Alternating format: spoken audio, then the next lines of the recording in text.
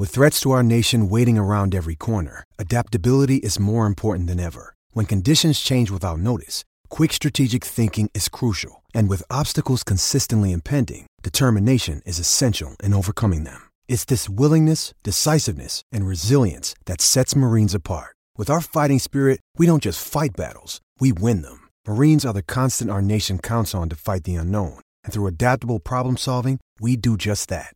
Learn more at marines.com. This episode is brought to you by Shopify. Whether you're selling a little or a lot, Shopify helps you do your thing, however you cha-ching. From the launch your online shop stage, all the way to the we just hit 1 million orders stage. No matter what stage you're in, Shopify's there to help you grow. Sign up for a $1 per month trial period at shopify.com/special offer, all lowercase. That's shopify.com/special offer. I'm Alex Rodriguez. And I'm Jason Kelly. From Bloomberg, this is The Deal. Each week, you'll hear us in conversation with business icons. This show will explore deal-making across sports, media, and entertainment. That is a harsh lesson in business. Sports is not as simple as bringing a bunch of big names together. I didn't want to do another stomp you out speech. It opened up so many more doors. The show is called The Deal. Listen to The Deal. Listen to The Deal on Spotify.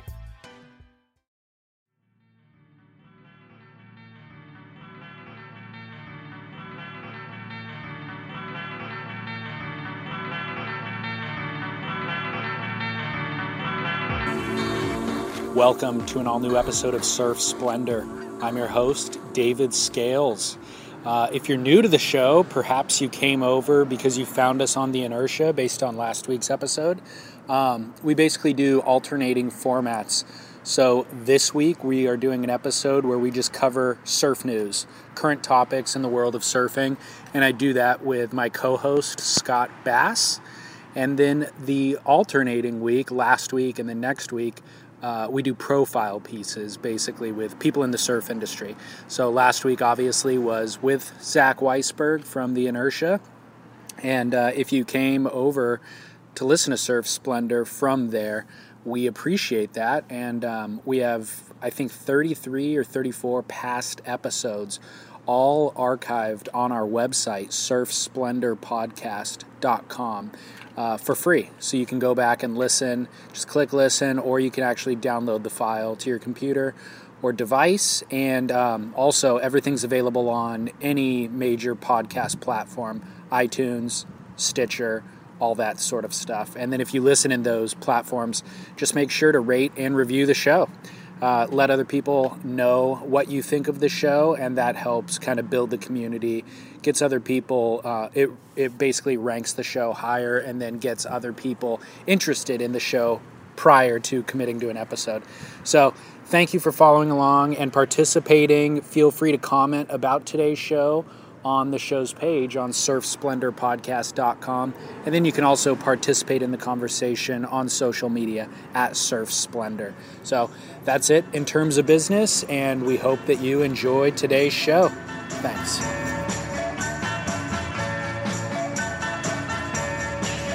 And now, down the line, Surf Talk Radio. Yeah, guy. Scott Bass, David Scales with you. It is April 15th. It's a Tuesday. It's tax day. Oh, yeah. Many people scrambling to pay their taxes to Uncle Sam. And David with surfsplendorpodcast.com. David, welcome. Thank you, Scott. I forgot that it's tax day. Glad that... How can you forget? Because it was done. My taxes were done a month ago, so I'm not waiting till the last minute like I have in years past. But yeah, forgot about that. All right. Well, look. First things first. We're broadcasting live from the Shack Studios here in San Clemente, the Surfing Heritage and Culture Center, a beautiful museum, a repository of an incredible collection of surfboards, the largest collection of surf photographs, images in the world. Every surf video and surf film ever created, and millions of pages of books and literature here, as well as oral history that they have collected on tape recorders and such. Yeah. So a lot here to visit in San Clemente at the Surfing Heritage and Culture Center. David and I urge you to stop by, say hello, come in, become a member, and check out all the cool stuff. Is it surfingheritage.org? It is, thanks. Yeah, it's a great website too. Surfingheritage.org. My favorite part about the site is just the there's the archive of surfboards that they have in their collection, and a really cool way of viewing it. So if you can navigate to that part of the site, you can look at this boards, basically solid wood boards from the early 1900s all the way up until Kelly Slater's current boards that he's riding, and it's really just a great history, you know? Yeah, so, it's a cool place. Check it out. What's going on? What do you got on? What do you got on the brain here today for the show? First of all, what was that board in the back of your truck? That was which one? There's two of them. I saw the long one sticking out. The long one is an 11-foot Andrini glider, sort of, along the same lines as a Skip Fry glider. It's a long, flat, cruisy board that's a lot of fun to ride. Is that what you were riding in your Facebook profile picture? It is. Yeah. Actually. But I changed my Facebook profile picture to one of me and my lovely wife. Okay. Yeah. Smart move. Yes. So is that what you rode today then? No, I have not surfed today. I've been out of town for more than a week. I haven't surfed in more than a week, but I'm hoping to get in the water later today. Gotcha. Yeah, the waves have been small this past week, so you haven't missed much. I've been trying to surf, and actually, when was the last time you saw video footage of yourself surfing? It's been a while, but I know it's probably not. I bet it's underwhelming. Yeah. Do you remember the last time you did and the experience of watching it? I can't recall the last time somebody showed video of me surfing, but I know that I thought I was doing much more than I was actually doing. I was mortified. I was at the beach recently, and a friend of mine was filming our other friend. And so I just paddled out, and then I came in, and he's like, "Oh, I got some clips of you." I'm like, "All right, cool, yeah, send them to me." He sent them to me, and it was mortifying.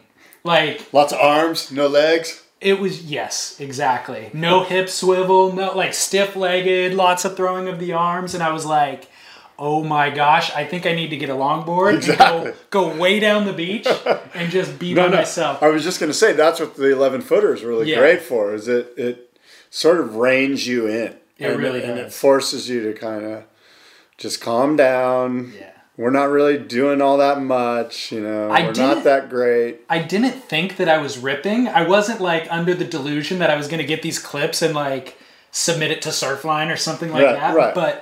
But still, it was, it was. How's your style?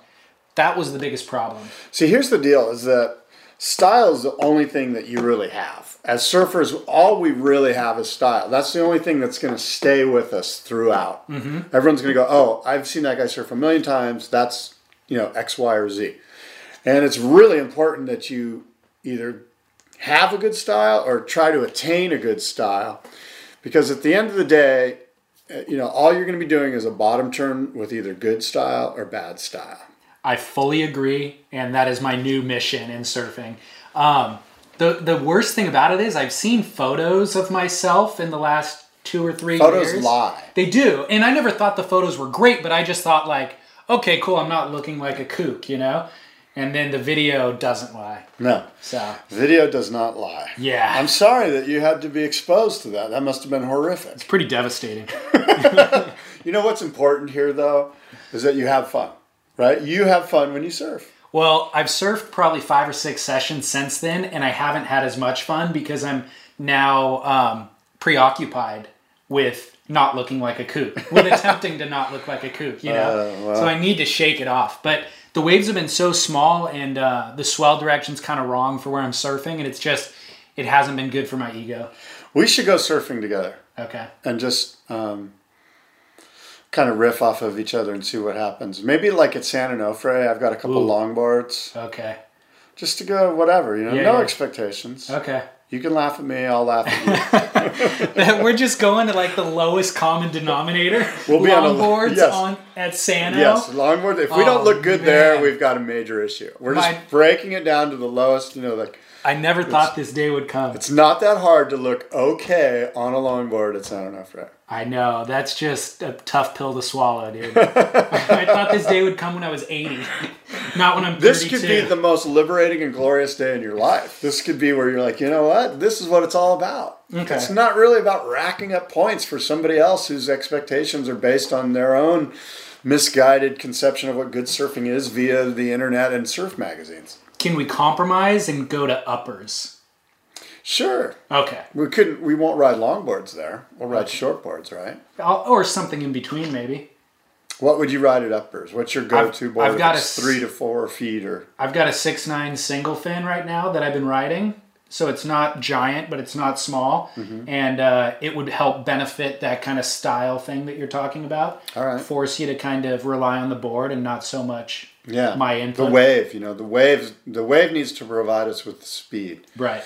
If our arms or our body is trying to get us up to speed, where at some point we have enough speed to then do a maneuver, we're in a bad place.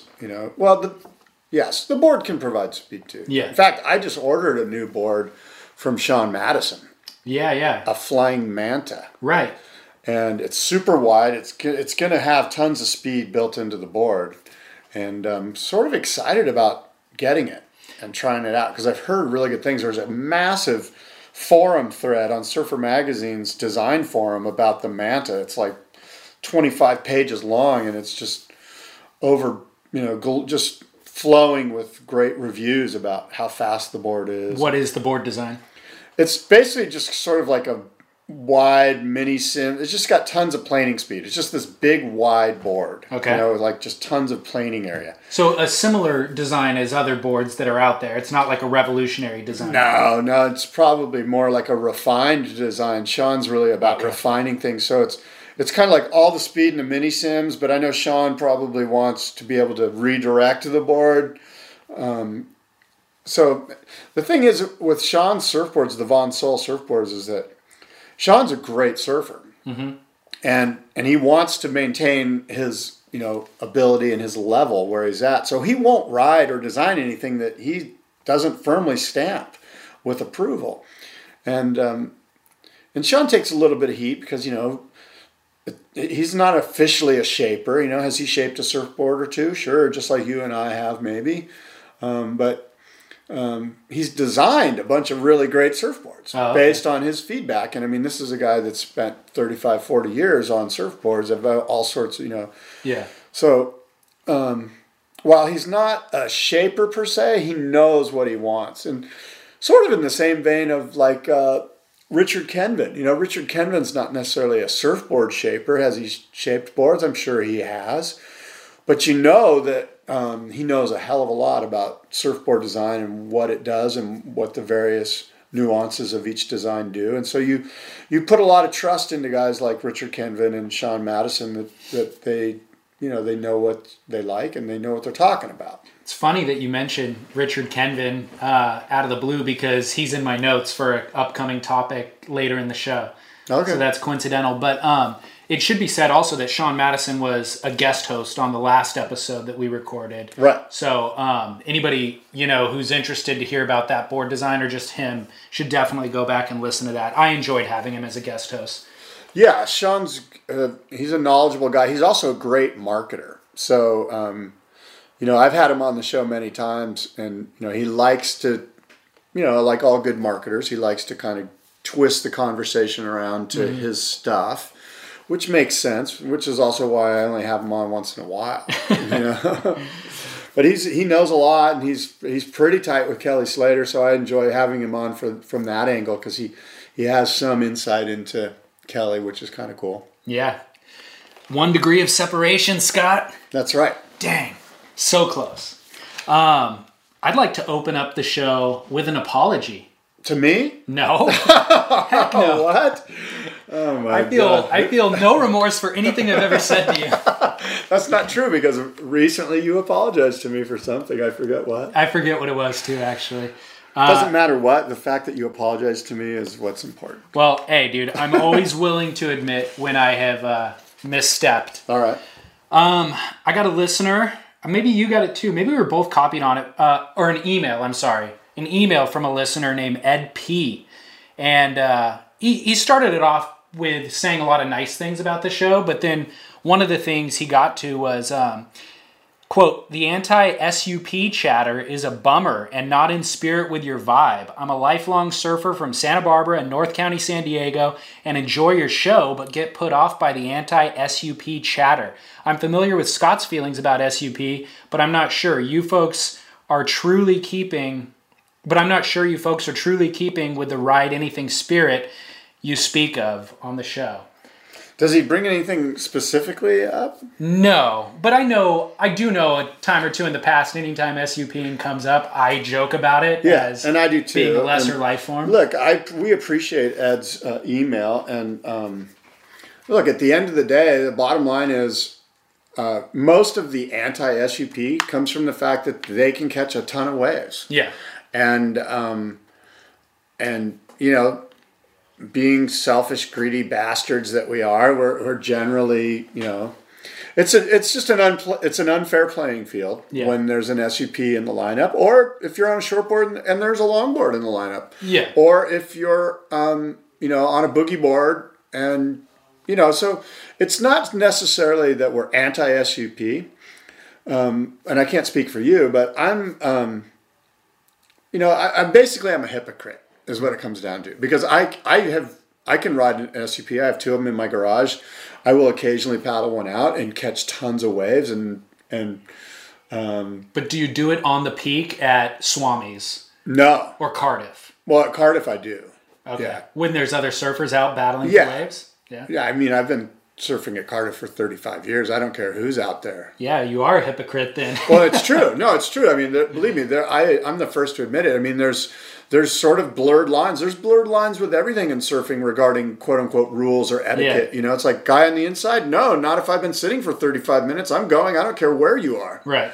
And that's like, some people would argue that, well, that's not right. The guy on the inside gets the right of way. And then the other guy would go, really? Well, what about that old man that's been surfing out here for 50 years? He's not necessarily going to go paddle hassle you like he's in an NSSA contest so he can be on the inside. Right. And oh, by the way, you know, that guy's a legend here. Whoever, you know what I mean? So, I mean, there's just, that's sort of the beauty of the surfing sphere and the environment out there, is that, you know, there are really no rules. It's up to us as I hate to use this word tribe, but it's up to us to sort of dictate how things are going to go, and each day it changes, and quite frankly, it changes minute by minute. Things can be going along great, and an SUPer paddles out and ruins the whole trip and doesn't even realize it. Right. Or it could be a shortboarder that's uber aggro and thinks he's like a pro surfer. He's 20 years old and has a sticker on his board and thinks he's the bee's knees. Right. And he's really just your average kook guy with a sticker on his board. But, you know, Ed, you know, we're not out to ruin the vibe of the show. Right. But it is what it is, and stand-up paddlers are a nuisance, and I, quite frankly, can be the biggest nuisance of them. Yeah.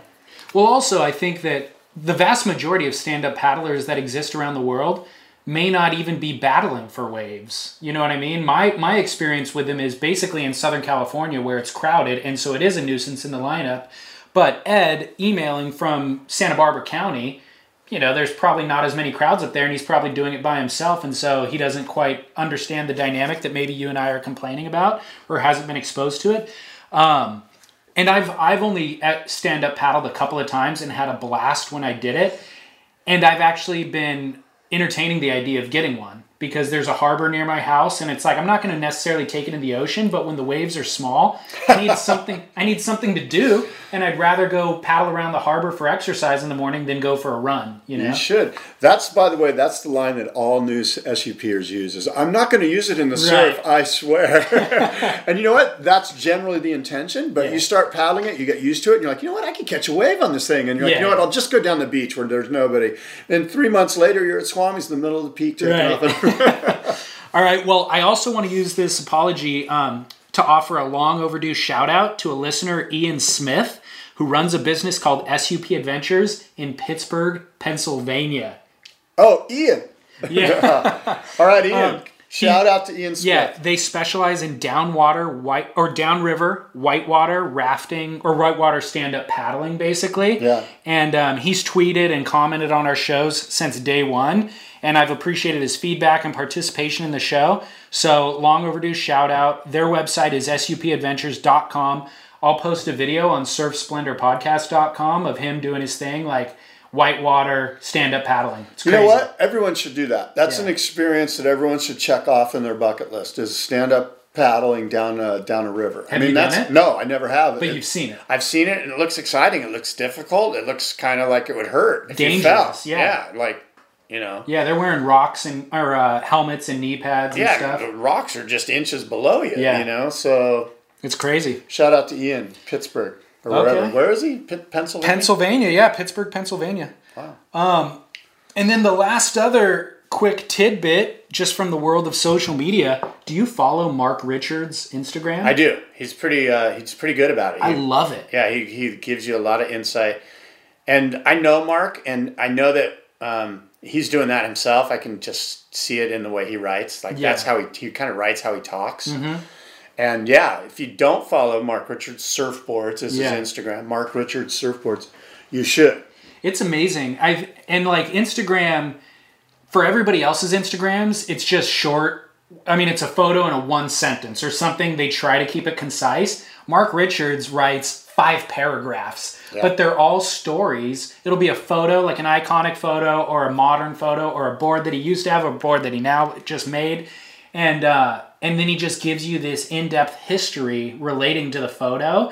And it's like, I'll take my time and spend 5 minutes reading his Instagrams because they're so insightful, and what a great asset, you know, to be able to have that constant flow of information from an icon of our sport.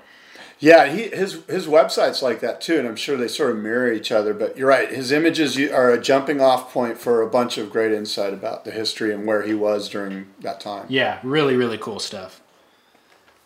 So, do you have any topics that you want to start us off with? Well, let's see. I guess the first topic would be this Otis Carey thing. Oh my gosh, dude. It's pretty interesting. Maybe some backstory to what happened is Otis Carey's a an Australian surfer of Aboriginal descent who has facial features that Nathan Myers, a writer for Surfing Life magazine, a freelance writer, suggested looked apish. In the context of there wasn't any malice. Nathan was he had thought that he was just making comment on the characterization of this Otis Carey's face, right? Is it Carey? Otis Carey? Yes. And so immediately Surfing Life magazine, upon finding out that there was some uproar about this term apish in relation to the way Otis looks, they put out an apology and profusely saying, hey, there's no racism or any kind of ism, and we weren't trying to, and he's our friend, and I'm sure he'll understand. And, we're sorry. And it was a sincere apology put out by Surfing Life magazine. Well, Otis Carey, apparently the apology wasn't enough, because now Otis Carey has, I'm assuming, conferred with lawyers and conferred with people that are close to him, and has now sued Surfing Life magazine and Nathan Myers for $200,000 in liability and damages. Yeah, defamation of character and emotional damage. So he's been emotionally damaged, and his character's been defamed to the tune of $200,000, and he's filed this lawsuit in Australia. And maybe I'll let you pick it up from there. What was the response by Nathan Myers to this lawsuit? Okay, so Nathan posted an open letter on theinertia.com, and he opened it with another apology to Otis. And he goes on to say how much he likes Otis and that there was zero malice intent with the comment. It was simply a descriptor of his facial features, and that the size of this lawsuit could put Surfing Life out of business and thereby unemploy dozens of hard workers and countless others who spent 30 years building this magazine. And I'll give you a direct quote from Nathan. He says, quote, "And you do realize that surf magazines are how free surfers like you make a living, right?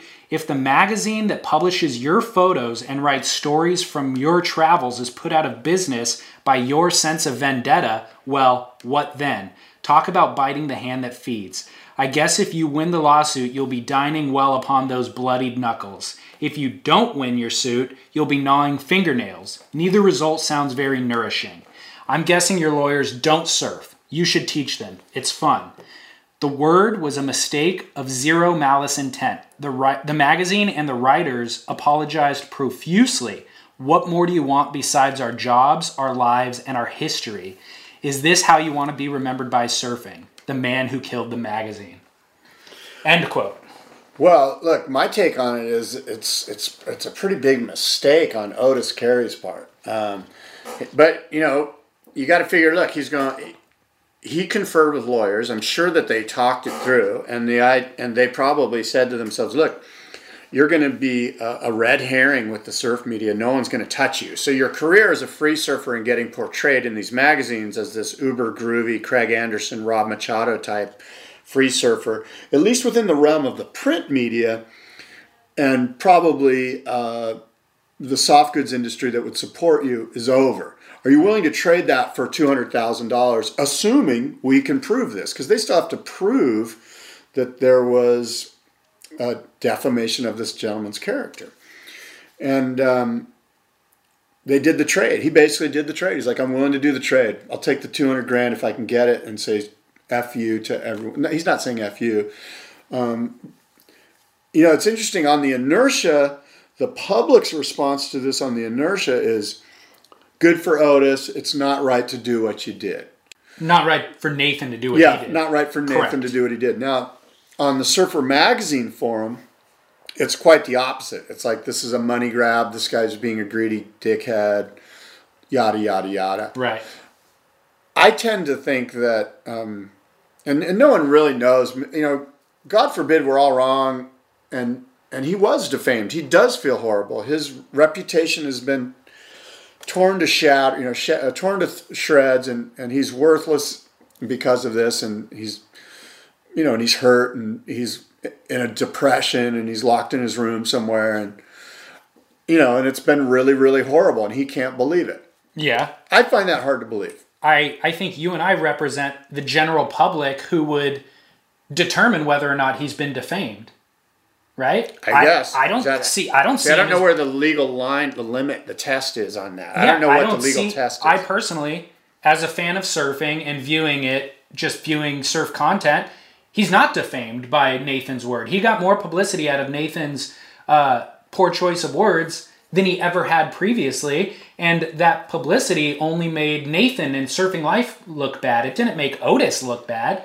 You know what I mean? So yeah. I don't see the defamation of character. Well, interestingly, so then the filing of the lawsuit could then defame the character of Surfing Life, and we could file our own lawsuit at Otis for filing the lawsuit. I definitely see that slant. My thought is, if a dollar amount can quell the anguish you feel for the plight of your ancestry, then I can think of no greater defamation of one's character.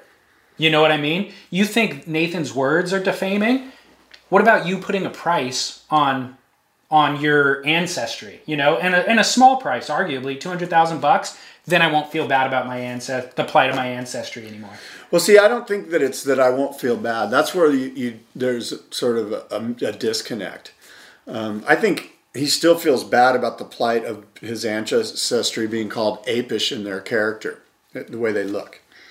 I think that what happens is his character was defamed. Whether or not you're putting a price on the rest of the ancestry, it's that he feels bad about it. It's not how bad, Okay. He's not doing a lawsuit for the rest of the Aboriginals. He's just doing a lawsuit for himself. Well, then that number seems awfully high to me. And secondly, how do you base the number? I mean, they must have a reasoning. Here's how you do it. I think you do it on, look, he makes $50,000 a year. He's got a career probably that's going to run for another 4 years based on the average life of a free surfer's media attention. Mm-hmm. So we'll do $200,000, 50 times 4. Okay. I guess. Well, did you lose your sponsorship because of Nathan's comment that pays you that money? You know what I mean? Yeah. So I agree that's for the lawyers to settle, not us. Yeah. But to your other point about who's defaming who is, I really think that what the stance that Otis has done and the potential harm that he's going to do by bankrupting the magazine potentially jeopardizes a lot more lives and is a whole lot more intolerant of Nathan's poorly selected word than Nathan's intolerance ever was of him. Nathan openly admitted that there was no malice intent. There was no racist connotation with the word at all. So it was taken out of context. And now you have zero tolerance for me and my poor choice of words and are jeopardizing a lot of other people's livelihoods because of your intolerance. You know, it just seems that the punishment that Otis is trying to dole out is a lot more severe than any mistake Nathan made along the way. And sort of on a little different tangent, if you call somebody, if you say that they look apish, aren't you in fact just saying, look, you're part of the evolutionary cycle, your gene pool is such or is along the road of this evolutionary cycle, just like we all were. We all were apish. You know what I mean? It's almost like it's not racism. This is basically what you're saying is, yes, I believe in evolution. Right. Well, there's no race that, I mean, did they say Aboriginals are caveman-like, or Geico Insurance? Cro-Magnon, man.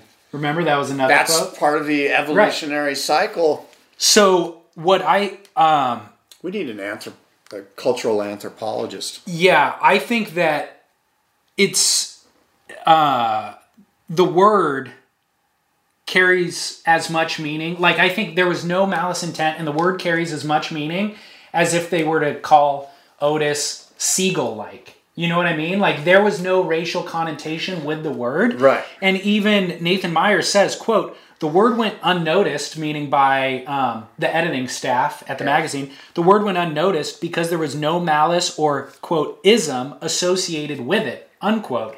And the editor, in fact, of Surfing Life is of mixed race himself with black and Aboriginal blood.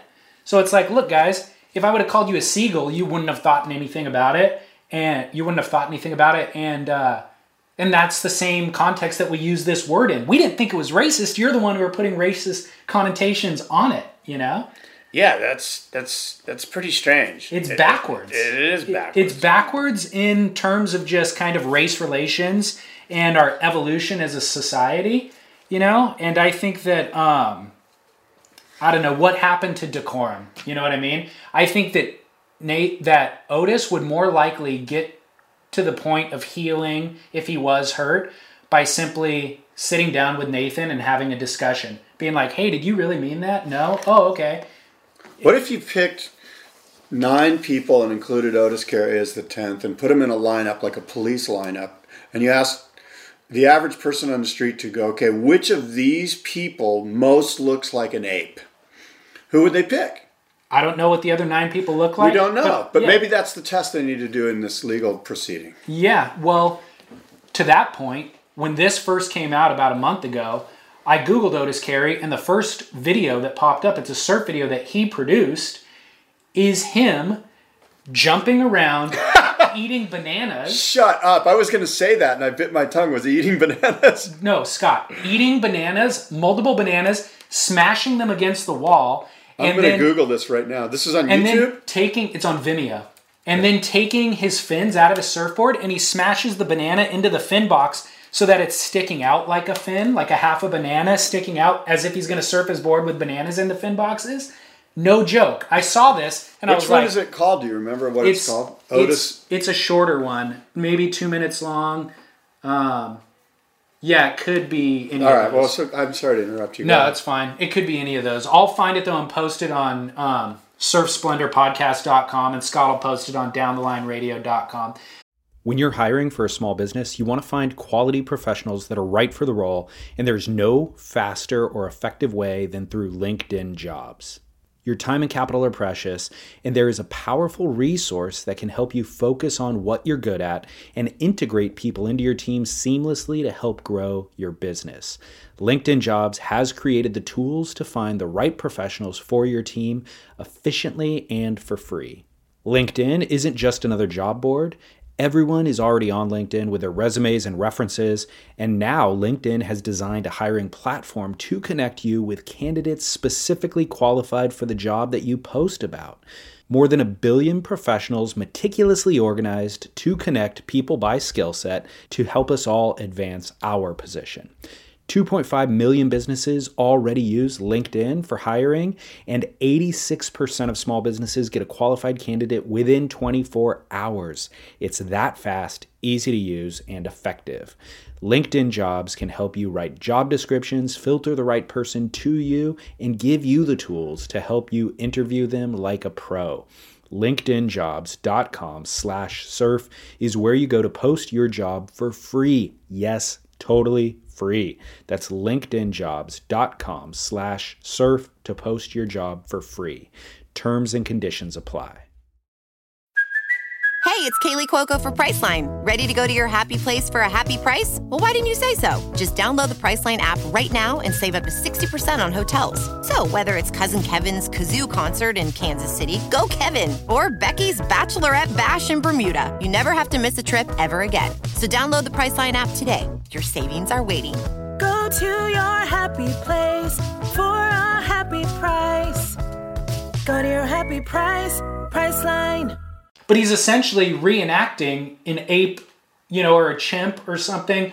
So it's kind of like it very well could have been that Nathan Myers watched some of those videos to do his background research before writing this article with Otis, and that factored into the way that he worded the article. Yeah. The whole thing is so backwards to me. I'm so far on the side of Nathan Myers' support in this. Yeah. The other thing is, you have to have context. You can't just call... Nowadays, actually, you can sue for anything. And it seems like you can just say that somebody is something. This might be it. This looks more familiar.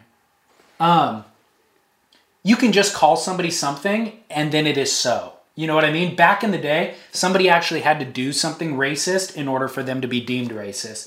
Nathan not only didn't intend anything racial with this remark, but if you look at his history of work, he's an open-minded dude. He's a world traveler. Yeah. He spent tons of time in tons of different cultures, and he's written nothing but, open-mindedly in every article that he's done in the past. So, I don't know. This whole thing's kind of a nightmare for me. It's interesting. I know Nathan Myers. He's a super cool guy, and this is unfortunate for sure. It's just not true. In a larger kind of story, I've lamented in the past that there is no definitive news source for surfing. And there's a lot of editorial outlets who then by default deliver the news, but there's really no unbiased news source. Right. I found this published on The Inertia. Nobody else had published it by the time that we're recording this. Have you seen anybody comment on it? No, I hadn't. In fact, I posted the letter on Surfer Magazine's forum just to kind of get the discussion going. I was surprised that it wasn't already on there and rolling. I was surprised that somebody hadn't seen it. Yeah. So you started that thread. This is it. This is totally it. Yeah, I started the thread, and it's gotten a lot of play. And it's basically people going, you know what? Just another legal money grab. And Otis Carey, quite frankly, could be ostracized by the surf world in general, not just the surf media, but just commonsensical people that are like, really, dude? Yeah. Come on. Yeah. This is lame. Okay, banana, taking his fin boxes out. So Otis Carey has a banana, and he's throwing it into his fin boxes as if they're going to be his new fins. I didn't see the part where he eats the... Oh, he does. So he goes off he acts like an ape. Yeah. This is the guy that was called apish by Nathan Myers, and he has a video of him acting in character as an ape. This isn't going to be good if you're the lawyer. Well, and they see this. I was wondering, because I watched this a month ago, I thought, well, maybe they were going to take it down. And actually, I should download it in case they do take it down. You're going to be called as a witness. When was this published? I don't know, but I haven't seen the ape dancing. Dude, it was at the beginning. Anyway, want me to scroll down for you? Just slightly. Published 4 months ago. So prior to Nathan writing that article, just slightly. So at any rate, we'll post this video. You can find it. It's called Mermaid Killer. The Otis Carey mermaid. I still haven't seen the ape-like thing that you were talking about. Well, yeah. Huh. Well, anyway, go ahead. We're ruining the show by watching videos. Great pod. Thanks for bearing with us. My favorite comment that I saw, I think it was on the Inertia, was somebody just said, I wonder what Kong would think of this. Yeah, what about poor Kong? He's going to sue. Solid, though. Solid comment, whoever that was. Well, what's next? How about, what's the water temperature where you live? Is it still cold? 56 Fahrenheit. It's cold, man. Yeah, it is cold. I mean, it's always cold in the spring because of the upwelling and the north winds and stuff. But no, colder than it has been through the winter, feels like it's colder. We got Margaret River and we got Billabong XXL Awards. What do you want to talk about? Okay, well, let me just say this, that the Billabong XXL Awards happen in May, early May, right? So we can do the next show on the Billabong XXL Awards. I've been out of town. I'm actually on the Voting Academy. They send me a ballot and stuff, and I get to vote on it. So I'd like to take a solid look at everything and then come back to the show, and you and I can do that together and kind of go through who we think should win. And we'll basically give the awards out before they give the awards out, which is what I do every year. I like it. And I will say that I saw one of the nominees, I think I mentioned it last time, for Ride of the Year is Jensen Hassett's wave at Cloudbreak, that one big day during the event last year. And without seeing the other nominees, I'm going to say that right now, obviously, I mean, it's a mind-blowing tube ride. You probably remember it. Everyone saw it. That was it was like double barrel or triple barrel, yeah. Jensen Hassett. And he's he's just like a boat captain there, right? Well, part-time. He lives on the North Shore. He grew up where I live in Cardiff and Del Mar area. Yeah. And he's a great surfer, obviously, and a great guy, a really good kid. And he's not a kid, but when I knew him, he was a kid. And so that's right now. So go to Billabong XXL if you're a listener and check it out. And we'll talk next week and more in depth about who's going to win. We're going to have the winners here before the winners are announced. We're going to tell you the real deal. No BS involved. No politics. No who's sponsoring who. This is straight subjective as subjective gets. Well, what I do like about that event is that you mentioned his name, which he isn't a well-known name, and a lot of the other guys that are nominated are just kind of guys who have day jobs. They don't have sponsors. He's over there working as a boat captain, and then, by the way, he's going to surf Cloudbreak when it gets triple overhead and get a better barrel than any of the top 44. Yeah, it's pretty cool, huh? I mean, obviously he's a full-on charger, and people in Hawaii know a lot about Jensen. He charges pipe and so forth and so on. So yeah, stoked for him. I hope he wins. Yeah, really cool. I didn't know that he was nominated. I mean, I've seen that wave, but I didn't realize that was actually nominated in the greatest ride category. Yeah, Bill Sharp sort of leaks them out one at a time, and that was the first one he leaked out maybe 2 weeks ago. All right, then Margaret River, shall we? Yeah, let's talk Margaret River. Did you get to watch it? I know you were out of town. I watched it in Heats on Demand, Heat Analyzer, yeah. Cool. And I watched some of it live, actually, too. Cool. Yeah. So, Michel Perez wins over Josh Kerr in the final at Margaret River. How did you feel about Margaret River as a venue for a CT event? I was a little underwhelmed, except for the box stuff. Right. And then even the box stuff got a little bit old because it's such a short wave, and it's sort of a one-hit wonder. But the ledgy drops are kind of fun to watch. It was fun to watch, I think, the first heat out there with Jordi and, was it Alejo Muniz? No, he was out of the comp. It was a Brazilian guy. Jordi and, Felipe. Yeah, maybe it was Felipe. It was one of the Brazilian regular I think foots. Felipe surfed against Joel Parkinson, maybe? No, the guy was a goofy foot. It was Miguel Pupo. It was a Brazilian goofy. It was foot. Miguel Pupo. Yeah, and so that was just fun to watch those guys get kind of launched and kind of it was the first time he had ever surfed there. Yeah, and both of them. Yeah, really. I didn't know Jordi hadn't been there, but it was kind of fun to see that. So, but overall, I was a little underwhelmed.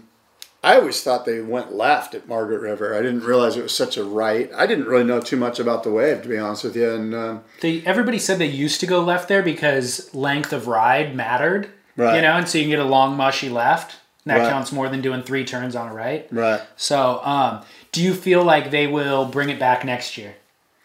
I do. And without sidetracking your thoughts, I want to bring up something about the Australian leg, and we'll get back into your thoughts. But my friend Andrew, who runs SBT Surfboard Tracker, he sent me a thing. He said, hey, maybe you guys should talk about this on the show.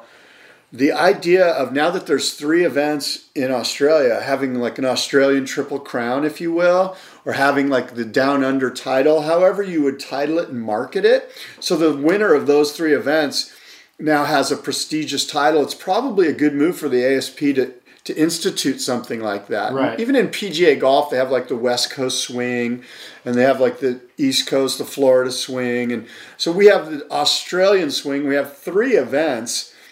You could have an Australian Triple Crown, add some prestige to it, throw in a dollar amount, have whoever, Red Bull or Vans or whoever's got the money to back that, and be the title sponsor. I think it's a great idea that Andrew threw out there, an Australian Triple Crown. It's a cool idea, and it could actually be a 5-part crown, because the Triple Crown in Hawaii includes QS events. It's not all CT events. And in Australia, there's 2 major events prior to the CT3. So it could be something like that even. I think 3 is a great number. I mean, when you look at graphical, philosophical, everything's trilogies and 3s. And once Pauly Shore movies. Yes, exactly. Great point. So I think 3 is the ideal number. Back in the day, those 3 QS events in Hawaii were CT events. They just got downgraded because there was no money in the thing. So, you can kind of give that, that reasoning a pass. I think it's better. It's more prestigious if they're the CT events in Australia. Yeah. Those events in Hawaii, again, they were CT events. They should be CT events. I don't know if the Haleiwa event was ever a CT. I bet at one point it was. I know Sunset Beach was a CT event. Yeah. For a long time, the license for the Billabong Pro at Sunset Beach was mobile, so they moved it to Waimea Bay or to Laniakea or wherever. The thing to do in Hawaii, on a totally another note, is get the Duke event reinstated and restarted and have that be like a mobile event, but that'll probably never happen based on the number of permits that are allowed in Hawaii. Back to Australia. I do like, that is a benefit about the Margaret River event to me though, is having it mobile and having multiple surf spots to choose from. I think that adds a lot of excitement to the event, it was just fun to watch and it's cool. Margaret, the main break, honestly, I was not sold on it for the first majority of the event. It was just, it's boring and it's not a great measure of their surfing. It was sort of like Bells without all the prestige and all the history. It was kind of like, really? It just didn't, It forces everybody to surf pretty similarly because the canvas doesn't allow for a lot of diversity. But then on the final day of the event, I felt like I had changed my opinion completely. I was like, this is so exciting. Yeah, I agree with you. The waves looked really neat in the final especially. Yeah. And the turns that Michelle Perez was doing, in those hook turns in the pocket, were pretty fascinating. And quite frankly, the bottom turns, the way that they could almost go left into the flats and then crank another bottom turn was kind of neat. And what I found interesting was that Michelle Perez was on a Tomo. He was on a Firewire, one of the Tomo designed Firewires, Daniel Thompson. In the final? Yeah, in the final. Because he was riding a Paizel early. I think Firewire. We should look. I thought I saw the Tomo logo on the rail. And I looked this morning, and I specifically looked for that. And I'll take a look now as we wrap it up. I didn't. You very well could be right. I'm not questioning that. I just remember in the beginning. It's important because I don't want to put Paizel off. Maybe he was on a Paizel. He was early on. I know that much. Right. So, in regards to the break itself, though, like I think that maybe the surfers also adapted to it. The early rounds weren't as exciting because a lot of those guys haven't spent a lot of time out there. And by the end, the cream has risen to the top. And so guys like Michelle were able to really showcase their strength and they had sorted it out a little bit more. But I don't know. I really don't need to see it again next year. I think it's fine as a QS event. I don't care if they bring it back. Well, I think you should give it a couple of years. I think every event deserves a couple of years. I mean, I was also expecting it to be big and meaty and kind of like Hawaiian-like. That was sort of the spin they were putting on it, that maybe we'd have to break out a 6-8 or something, And it just didn't, just imagine if it was 12 to 15 feet, which it can get like that. Yeah. Then all of a sudden, they're going left, they're not going right. And who knows what happens when it's 12 to 15 feet out there and it's offshore and blue, and it could be quite exciting. There could be broken boards, Okay, well, let's also keep in mind the Oakley Karamas event got bumped off the schedule this year. Oh, that's a problem. And now I'm starting to see it your way. So it's like if this was the trade out for that, which I know there's more involved than simply trading the event out, but that Karamas event was a 10 out of a 10, I mean, you couldn't have asked for anything more. Whereas this, I don't know, it was kind of like maybe a 7 or a 6 out of a 10. You know what? Maybe Perez was riding a Paisel. I thought that was the Tomo logo. It's the Red Bull logo. Oh, okay. So, yeah, maybe it is a Paisel. I bet you're right. It's hard to tell from the image we're looking at right now. But in terms of the broadcast itself, I actually was a fan of the broadcast. It almost feels like the ASP is listening to our show and making the changes that we have suggested, Don't be surprised, by the way. And I don't mean to, toot our horn or whatever, but they're smart enough to kind of...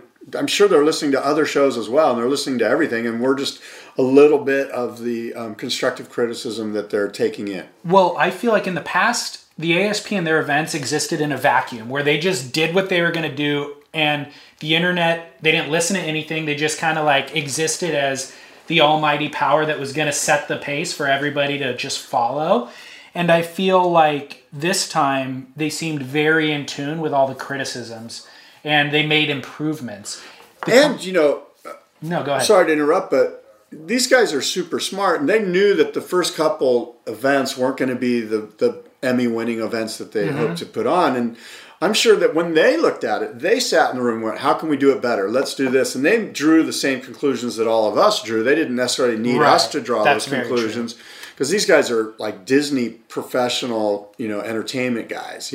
Paul Speaker's, he's all about telling a story. And so it could just be that they're like, okay, you know what, we really blew it there. We got to tweak this. And one thing I am concerned with is that, and they seem to pull back a little bit, is that the surfing needs to be the reason we watch these events. It cannot be the webcasters, the broadcasters, the personalities just need to move the story along. They can't be I'm not tuning in to hear Rosie or Joe or Martin, as much as we like them. They're great people, or Peter Mel. They're all great people, and they're doing a good job, but that's not why we tune in. Right. And I think they're going to have to find that balance, because a lot of the time, that's all that we tune into, because they don't run the contest that day. So they need to showcase their personalities and get the viewers psyched, because there's not going to be surfing today, and for 5 days in a row. A couple of things that I loved about it, though, is it's prompt. It starts on time. In the past, when they say they're going to do the call at 7 a.m., you tune in, you wait 20 minutes, you got to check Twitter to see if they updated that, and it's just a lot of waiting. It's reliable, it's consistent. It seems like, to your point that you've said in the past, it seems like they're cultivating some storylines. Like, Tiago was injured. Well, they go do an interview with Tiago about his injury. They find the footage of the free surf where he was injured. They slow it down. They break it down. They talk about it. They do the quiver profiles where Ross Williams goes and talks to Kelly about all the boards he's riding. They did one with Gabriel Medina. The whole Bede and Taj controversy, which we'll talk about as well, they really spent a lot of time talking about that, and they interviewed them after the fact and interviewed the judging, interviewed Kieran Perot on why they had the resurf. Whereas in the past, I feel like they kind of would have brushed over stuff like that. They didn't want to be held accountable for some of the decisions they were making. They openly debated the discussion about Kelly Slater leaving Quicksilver. I feel like that would have been taboo in the past. Oh, for sure. They don't want to step on a potential sponsor's toes. Yeah. They openly discussed it this time. Cool. So all of those things, they openly discussed or critiqued flawed surfing. They openly discussed disagreements with judging in individual heats, which in the past people have been fired over, you know? Yeah.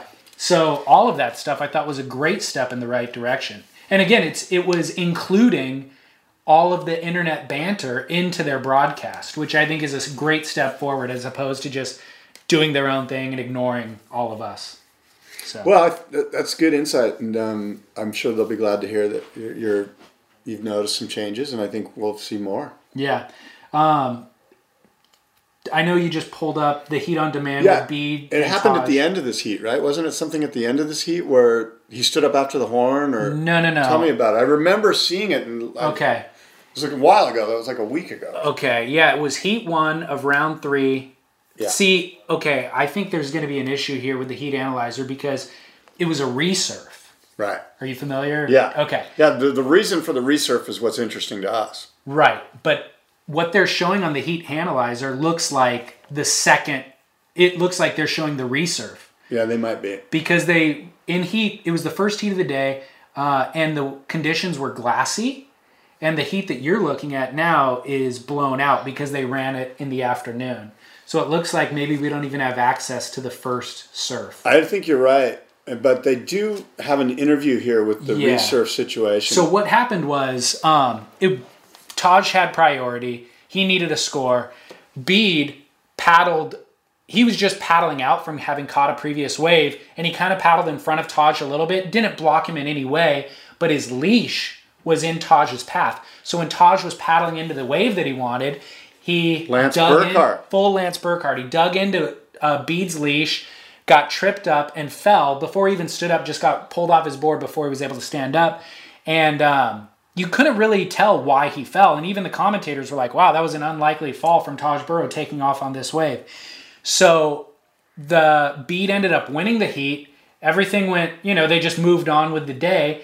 5 heats later, cut to an interview with Kieran Perot. Yeah. And Kieran Perot's like, hey, we reviewed the footage. There's a rule in the book that allows us to do a resurf if something interfered with the scoring potential that was outside of both of their control, basically. Right. And so we've decided that we're going to do a resurf. So then what we're going to do is we're going to do it at the end of the round. So now you have 5 or 6 heats to anticipate this potential resurf at the end of the round. And Bede got pissed, emptied his locker, left the contest site, wasn't answering his phone, simply was going to put his foot down and just not show up. How do you know all of that? Because they cultivated that storyline. Oh, great. Pete Mel goes out into the park or goes into the locker room and says, hey, Bede's locker is empty. We've been calling him. We can't get a hold of him. He goes out to the parking lot. Bede's not in the parking lot. Nobody can get a hold of Bede. So they keep cutting to develop this storyline. Oh, good. Good for them. Now I can see why you're pleased with this. This is really good stuff. It was like, I'm angry that they're going to do this resurf, but if they're going to talk about it throughout the event, now I'm engaged and I'm going to watch. Yeah. And so then cut to Taj training with Johnny Gannon for his upcoming heat where he's like doing a tennis ball toss, on one foot and back and forth. Well, then Bede shows up with like 5 minutes before the heat, shows up in the parking lot in his wetsuit, in his jersey, ready to go. And Pete Mel's in the parking lot and they're filming him show up and all the drama leading up to it. Taj has already made his way for the water. Well, then Bede doesn't even walk through the contest site. He walks through a completely separate entrance down the beach, down the stairs, and he's going to take the long way out because he doesn't want to get attacked by all the media asking, how do you feel about the resurf? Right. So they paddle out, they do the resurf, Bede wins. So Bede beat Taj 2 different times in round 3, and I mean, what a great ending. You know? Yeah, for sure. Yeah, that's good. It might have been better if Taj won from a drama standpoint. I think I was wondering, I didn't want Taj to win because it was just, I felt bad for Bede. Right. It wasn't his intention to trip Taj up. But I had a couple questions about the resurf because it is such a hot topic. Do you think that they would have done the resurf if Taj had won that first heat? Like, say Taj still fell on that wave, but he got another wave and won the heat? No, because Taj was the person that was impeded, and he didn't need to do the resurf to get a chance to win. What if the situation was flipped? They're in West, keep in mind, they're in West Oz. They're at Taj's home. If Bede was the one who got tangled up in Taj's leash, do you think that they would have done the resurf? Well, I'm assuming that initially Taj complained, and that's why they went and re-looked at it, right? And so Bede would then complain, and they would go and look at it, and I'm sure that they would do the right thing. Okay. Yeah. That's what I question. I just question they're at Taj's home break. There's a lot of anticipation that Taj is going to do really well in this event. He loses twice in round 3, and then it's kind of like the local fire is stoked, I'm wondering how much that had to do with it. Taj doesn't seem to do well with pressure. Yeah. Whenever he was pinned as the guy that's going to win the world title, he let us down. And whenever, he's at his home spot and he's pinned with he's going to do good, he's the man out here, and he lets us down. He seems to do good when there's nobody looking at him. Yeah. Well, the funny thing was that same path down the beach that Bede took down to surf is the one that Taj took up after the heat to avoid the same media attention. Yeah, I bet. He was bummed. But even them showing him bummed and all that was great. And the comment section on the ASP site was alive with comments, which is exactly what they want to cultivate, And is that on the YouTube thing? The live commentary? Is that when you're... Where is that? Is that when you're watching the live feed right below it? You can click that on somehow? Yeah, I'm pretty sure that's what I saw. It might have been on the YouTube channel. I'm Alex Rodriguez. And I'm Jason Kelly. From Bloomberg, this is The Deal. Each week, you'll hear us in conversation with business icons. This show will explore deal-making across sports, media, and entertainment. That is a harsh lesson in business. Sports is not as simple as bringing a bunch of big names together. I didn't want to do another stomp you out speech. It opened up so many more doors. The show is called The Deal. Listen to The Deal. Listen to The Deal on Spotify. I watched a lot of it on YouTube on my iPhone, which I'm so glad that I figured out how to do that. Yeah. Now, because I was missing the ASP app. Yeah. They don't have it anymore. Overachievers of the event, Bede obviously, but also Yaden Nickel. Yeah. Did you see his performance? Yeah, I'm a big fan of his. Oh my gosh. Yeah. How could you not be? He landed one aerial sort of in the flats. I thought he was going to break his ankle. And then he did the massive air against Mick Fanning that just was, he landed it so buttery and like... I know, that one super huge rotation. Full it was rotation. Ridiculous. It was so beautiful. I watched that heat and I have Mick on my fantasy team and I took Mick off of my fantasy team. I'm pissed. Yeah, totally. Bells. Well, speaking of ASP Fantasy Surfing, as you know, their scoring is a little bit different than Fantasy Surfer. And what's interesting is that they actually scored Josh higher than Michel Perez. Even though Josh Kerr got second place in this event, they accumulate points based on heat totals. Oh, interesting. And so at the end of the event, he has more points than Michel does. So that's weird. It is weird. That means you got to really follow the stats. You got to be one of those stat geeks, which probably in the long run, a lot of those fantasy leagues that do well are real stat driven anyway. Right. So it's much more math than it is anything else. Yeah. One other thing. In terms of like the broadcast, the commercials were a lot less redundant than they were in the first event, but also I really enjoyed how much they showcased the region. It made me want to go to Margaret River and to West Oz. Yeah. It just was, they did these Margie's Moments thing where they did one with Ian Cairns, one with Mark Richards, one with Martin Potter. And it just talks about the region and going wine tasting and all the agriculture. And it was just beautiful. Yeah, it was cool. Really, really smart and cool. And another word on the West, Jay Davies, not a WCT surfer, but he's from West Oz. Yeah. I think has become one of my favorite surfers that's emerged out of the past few years. Stab Magazine just posted a feature with him called Ferrari Boys, which is like just basically surfers. It's a showcasing surfers' vehicles, but very little of it was actually about his vehicle, and a lot of it was about him surfing. And that guy is an animal. He's built like a frickin' rugby player, and he surfs so incredibly well. And West Oz, that's kind of woolly and open ocean, and he just commands it, because he's such a strong surfer, but he does huge airs and stuff. So Jay Davies, shout out to that dude. Super entertaining. I'm just looking at the forums for this Otis Carey thing, and man, these guys on Surfer Magazine's forum are just ripping him apart. Wow. I mean, he's done way more damage to himself. Yeah. Oh, man. I would like to reintroduce my segment that I brought to the show called This Week in Surf History. Yes. This is the segment where I go on to the encyclopediaofsurfing.com, randomly select a tile, and read to you from that tile. Okay. What? I'm just looking at this picture of this ape guy. Oh, gosh, dude. Don't even get involved in that gossip. I'm just reading. Oh, my God. It's horrible. Okay, go ahead. Okay.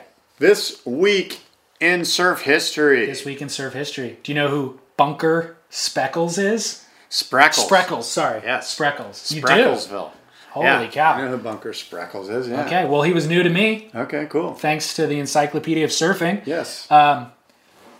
Basically, surfing hedonist of the late 1960s and early 70s, heir to the Spreckles sugar fortune and stepson to Hollywood actor Clark Gable. Contributor to the shortboard revolution, Spreckles was 5 when his mother married Gable in 1955. He learned to surf while spending time in Waikiki, not long after Gable's death in 1960. An uncontrollable teenager, Spreckles was temporarily cut off from the family money, but soon came into a multi-million-dollar inheritance, and in the early 1970s was said to own more surfboards than anyone in the world. Spreckles is remembered as being mysterious, decadent, handsome, and sometimes violent. Surf magazines published photos of him standing shirtless with a rifle over a just-killed antelope, being chauffeured wearing a mink-lined overcoat, and inserting a hypodermic needle in his arm. He made an important surfboard design contribution in 1969 by helping invent the down rail, a feature that remains nearly universal on short surfboards. He was also the first, or one of the first, to ride the dangerous waves at Backdoor Pipeline in Hawaii. Spreckles died of a drug overdose in 1976 at age 27. A soft, moody-lit portrait of him was used on the cover of Masters of Surf Photography by Art Brewer, which Scott Bass has just laid down in front of me. So we will definitely post that photo of Spreckles on our website and a link to the book. But that is this week in surf history.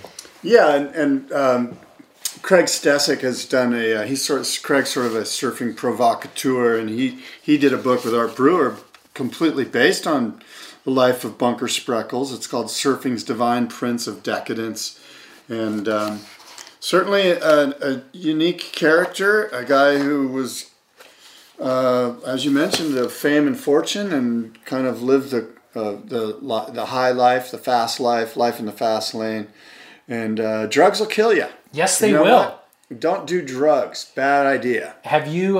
he died at age 27. I did not... The one thing you mentioned I didn't know about was his contribution with the down rail. I thought that was specifically a Mike Hinson design. According to the Encyclopedia of Surfing, he helped invent it, is their quote. He died at age 27. Are you familiar with this Club 27, as it's known? No, is it people that have died at 27? Not only people, but super important, influential people, among which Robert Johnson, the blues musician, Jimi Hendrix, Janis Joplin, Jim Morrison, Kurt Cobain, Amy Winehouse, Jean-Michel Basquiat, the artist. Yeah. So 27 years old when they died? Yeah, all of them. There's theories behind it, of course. Yeah. So, I think pretty it's interesting just stuff. it's a lame coincidence. When you do drugs for, 10, 15 years and you start at age 15, you end up about 27 is about the time you die. You have about a 12-year Yeah, you got about 12 years of just going hard, and you're either going to die or go into rehab. I was actually surfing Newport Beach after a rain recently, a month or so ago, and a hypodermic needle floated past me in the lineup. Well, the Bunker Spreckles hypodermic needle photo, it was said, and you may have mentioned it and I didn't hear it, but it was vitamin B12. Oh. Yeah, it wasn't. Well, according to those. After the image came out, that's what they said it was? Yeah, like he was into vitamin B12. Right, exactly. Got to stay healthy, Scott. Jeez. And you know Maybe what? he was coming down Here's with a the cold. thing. Well, he was one of these guys that would party hard, and when you wanted to party hard and you wanted to keep on going or revive yourself via a hangover cure, vitamin B12 was what you took. It kind of like kick-started you back into reality. And Coke helps with that too. Coca-Cola. Yeah. So interesting tidbit from Surf News or from Surf History. Bunker Spreckles. Do a little more research on it out there in podcast land, and you'll find some cool stories. The book's kind of interesting. I sometimes wonder why we pay homage to those that that I'm not sure what's the positive that I get from Bunker Spreckles' life. You know, like what did he leave us that we went, wow, I'm glad he was here. And that's not to say that every human being needs to do that, but I like to think that I like to look at people and go, you know what? I'm so glad that guy was on this earth because there's been a positive effect because of it.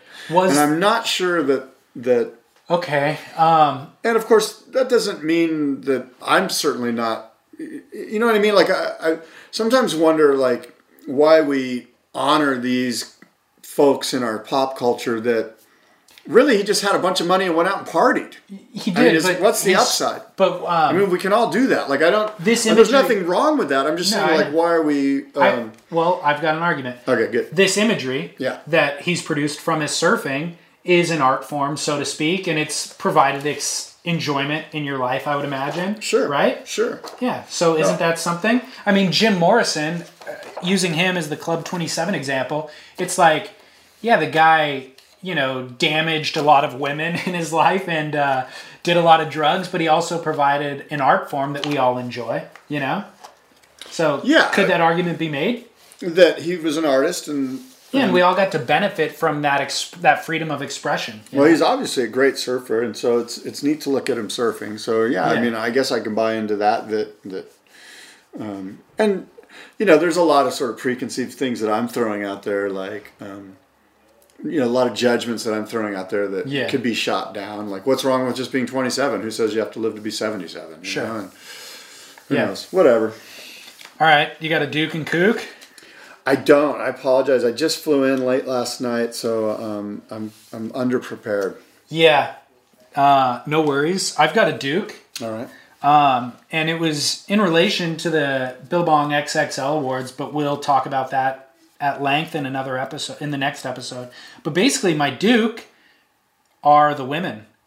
Paige Alms, Maya Gabbiera, Kiala Kenley, Andrea Moeller, Bianca Valenti.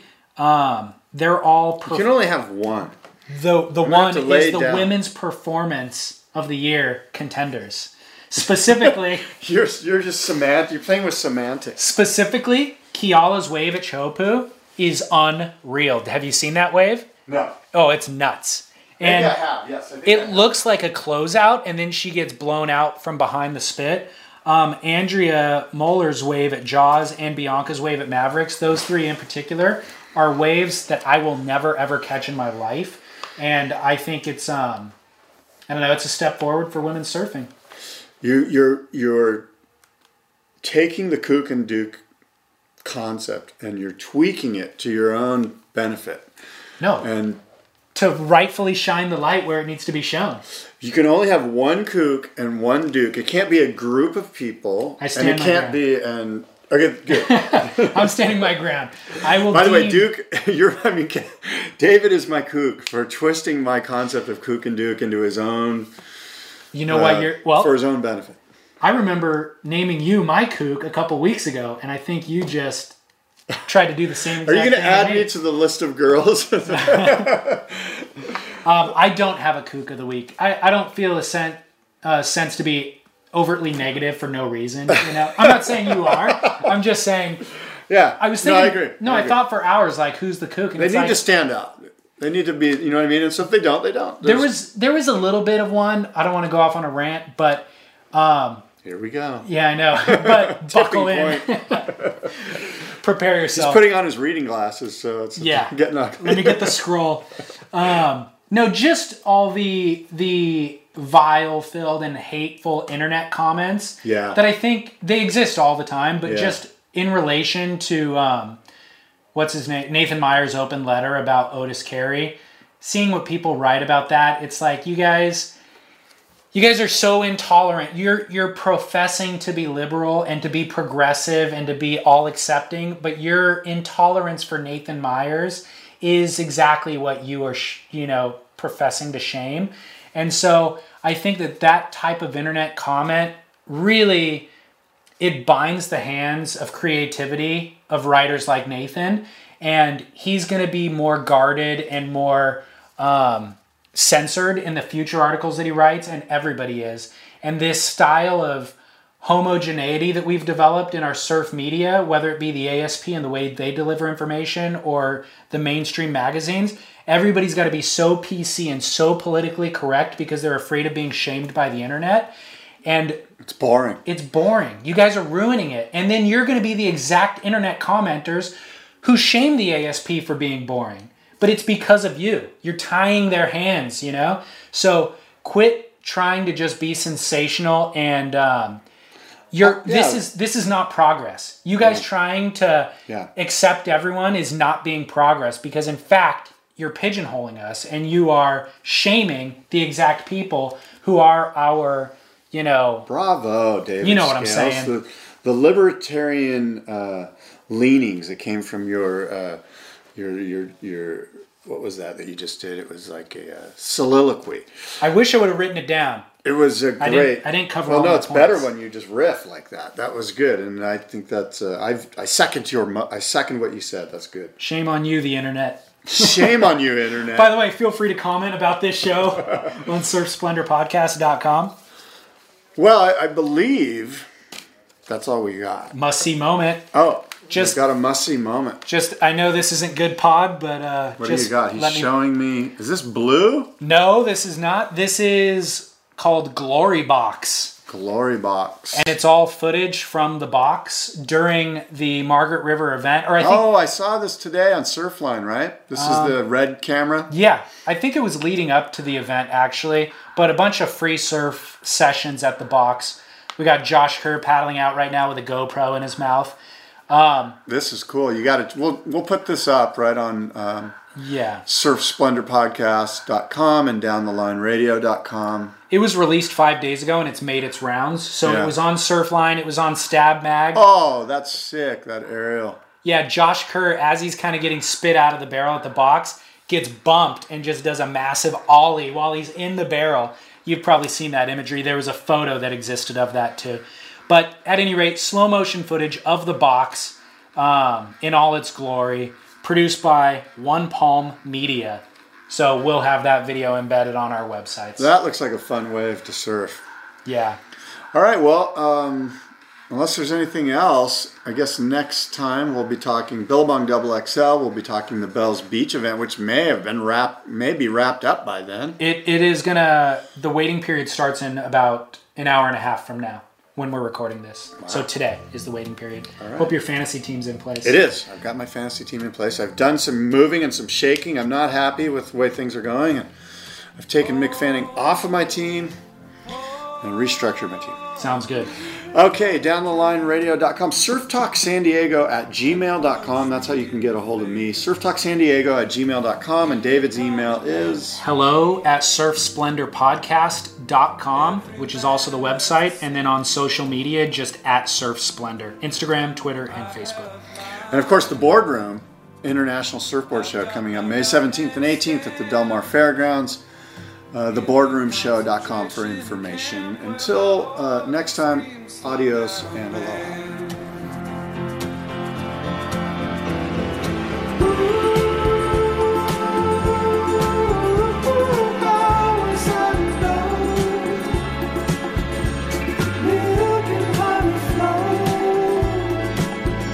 Just a couple states below. Thanks once again for tuning in. Thanks, Scott Bass, for co-hosting the show. And thank you, everyone, for listening. You know how to get a hold of us. The website is surfsplendorpodcast.com. surfsplendor.com, where everything is archived for free. We also have additional show content, all the media, the videos that we discussed in this show, photos, links to their websites, and all that stuff can be found on our website, surfsplendorpodcast.com. Also, make sure to follow us on social media at Surf Splendor.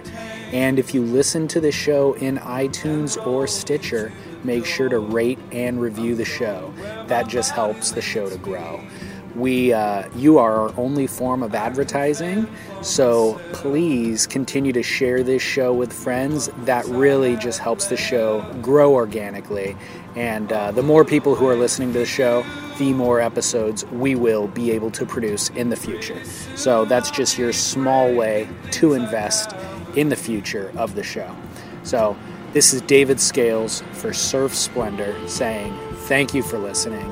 We'll see you next week. Mahalo.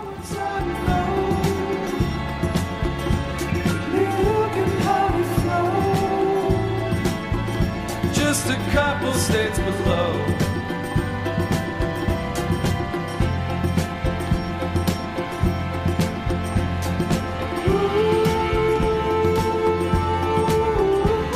Give me all the love.